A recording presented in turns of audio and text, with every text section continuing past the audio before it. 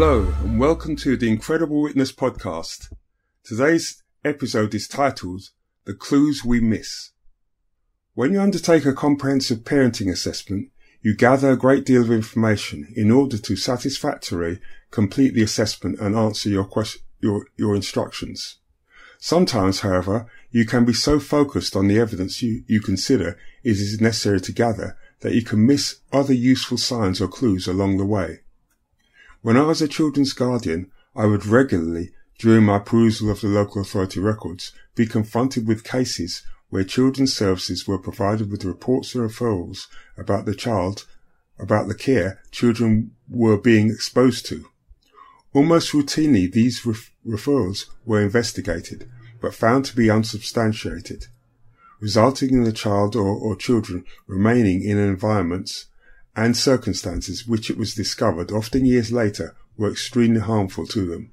When these children's lived experiences were explored and identified, it was frequently found to be the case that the reports and referrals had been genuine as opposed to malicious. Unfortunately, the professionals undertaking the investigations had failed or been unable to substantiate the reports made, and so the harm to the child or children was allowed to continue. Invariably, the parents and carers of the children had been able to somehow present a picture to professionals which had sufficiently satisfied any concerns that had arisen in connection with or as a result of the referrals. Children's Services had then closed the case, and the way was once again clear for whatever harm the children were experiencing to continue unabated until the next referral was made. In my experience as a children's guardian, this was a regular pattern that I observed frequently in the lives of many of the children I worked with. The frustrating thing was, I was always left with the feeling that surely this could have been prevented, but the parent and family had clearly chosen to do their best to pull the wool over the professionals' eyes, and had often been successful at doing so, albeit at the expense of their child's health and well-being. The problem was that most, if not all, of those parents or families generally weren't aware of the impact of their actions on their child's health and development. They simply lacked the insight to recognise the harm they were subjecting their children to. Not because they were uncaring, but instead because they themselves had never received a sufficient level of care when they were a child, and so didn't understand how important it was to offer their child a suitable standard of care as parents. This to me is exemplified by a case I worked on some 3 years ago. I had been instructed to undertake a parenting assessment of a mother to provide permanent care to her 12-year-old son, who I shall refer to as K. The mother also had 3 older children. Her younger son K spent periods of time during his early childhood in the care of his father. It was alleged by a family support worker and a previous partner of K's father that he had a history of drug abuse, that he threatened K, aged 5 months old at the time, roughly, throwing him into his pushchair, and had not provided him with a cot to sleep in, thus posing a risk of harm, of him falling from the single bed he slept on to the floor.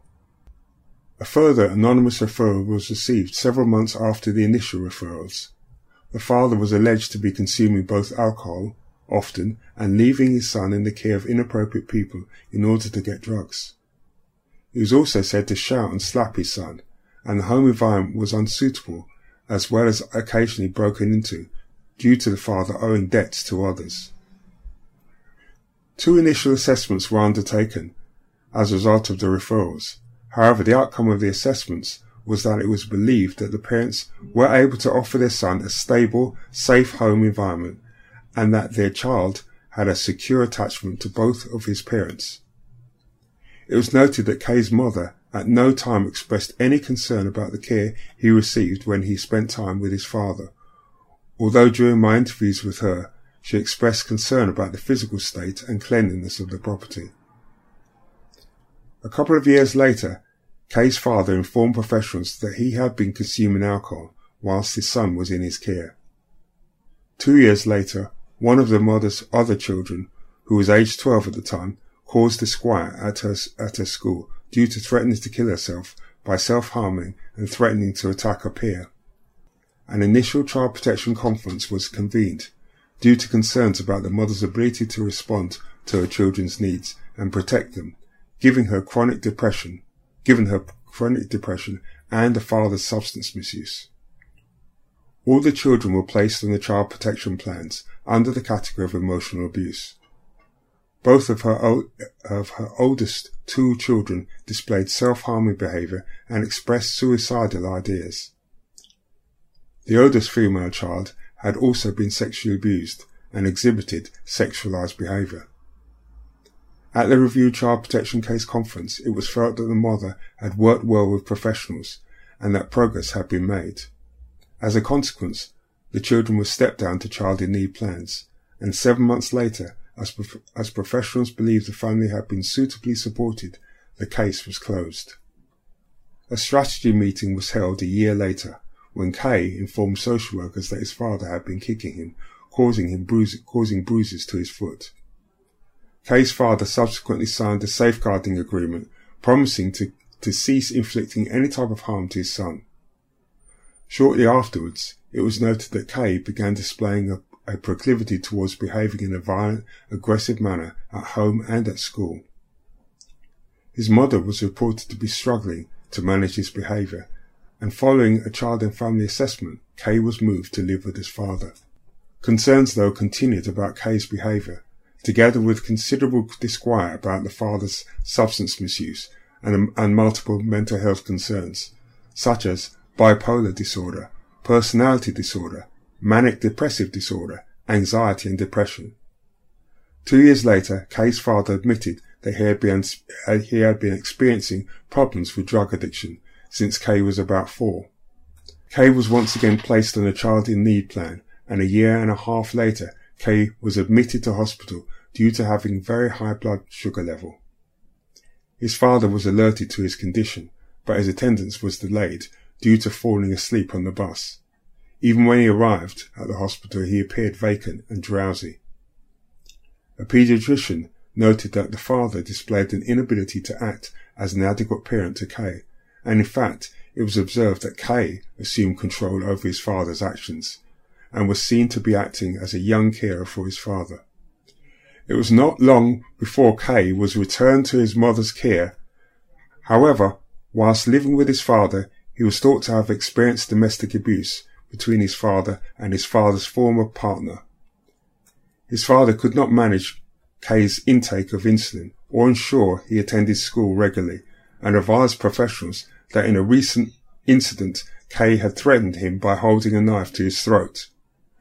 Shortly afterwards, Kay was returned to living with his mother, but around the end of that year and an early January period, the police were alerted to mother's home on 3 occasions, due to Kay threatening his mother with a knife, chasing her whilst wielding a knife, and assaulting his mother by punching and slapping her. As a result of one of the incidents, his sister, a couple of years older than him, self-harmed and was admitted to a mental health unit for assessment purposes.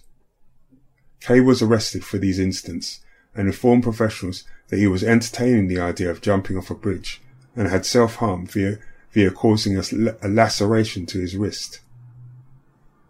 Due to his aggressive and worrying behaviour, a month later his mother signed a Section 20 agreement, allowing Kay to be placed in foster care, following once again threatening her with a knife.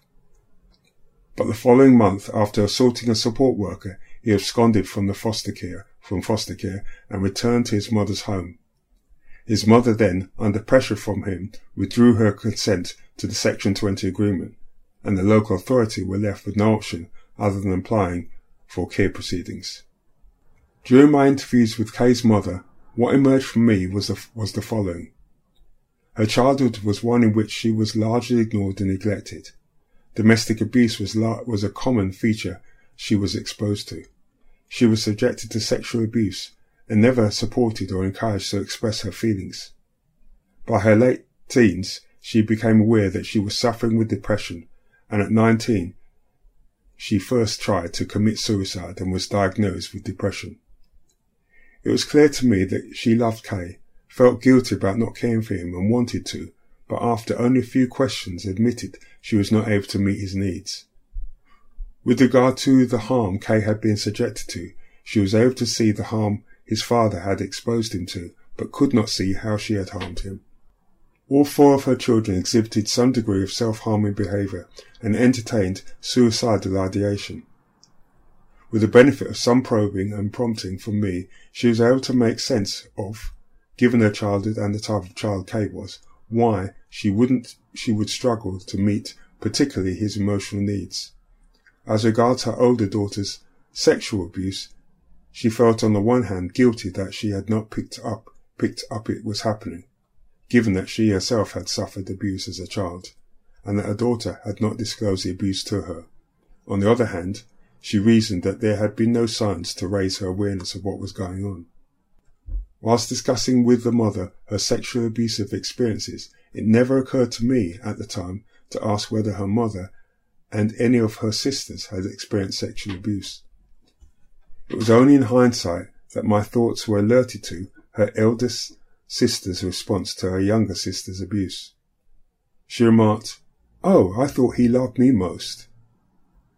Kay's mother had not experienced her eldest sister's words as supportive, but what they suggested to me was that her eldest sister had very possibly also been abused by the same perpetrator. As part of my assessment inquiries, I also spoke with one of Kay's siblings, a sister a couple of years older than him. She was very sensitive to her mother's needs. In the same way that Kay had displayed parentified behaviour towards his father, she displayed similar behaviour towards her mother. Again, it never occurred to me at the time to question whether she, like her older sister and her mother, and possibly aunt too, had been or was being subjected to sexual abuse. This case highlighted for me how professionals, given the pressures of the work they are engaged in, and given their finite resources, can and often are persuaded by parents to accept that children are being adequately cared for when they are not. They then close the case as quickly as possible to make room for what are considered to be more urgent cases. Kay's mother overlooked concerns about the care Kay was exposed to whilst in his father's care, choosing not to accept her responsibility in protecting him from harm and abuse. She was also unable to pick up on her daughter's sexual abuse and was insufficiently attuned to her daughter's thoughts, feelings and behaviour to recognise that her oldest daughter did not feel safe enough to tell her about the abuse she was being subjected to. Only in hindsight did I reflect on the real possibility that Kay's mother and aunts, as well as his maternal grandmother, may all have been exposed to child sexual abuse. Missing clues and signs is something that as human beings we're all capable of doing. The willingness and ability to reflect on information gathered is thus of crucial importance to safeguarding and meeting the needs of children. Until next time.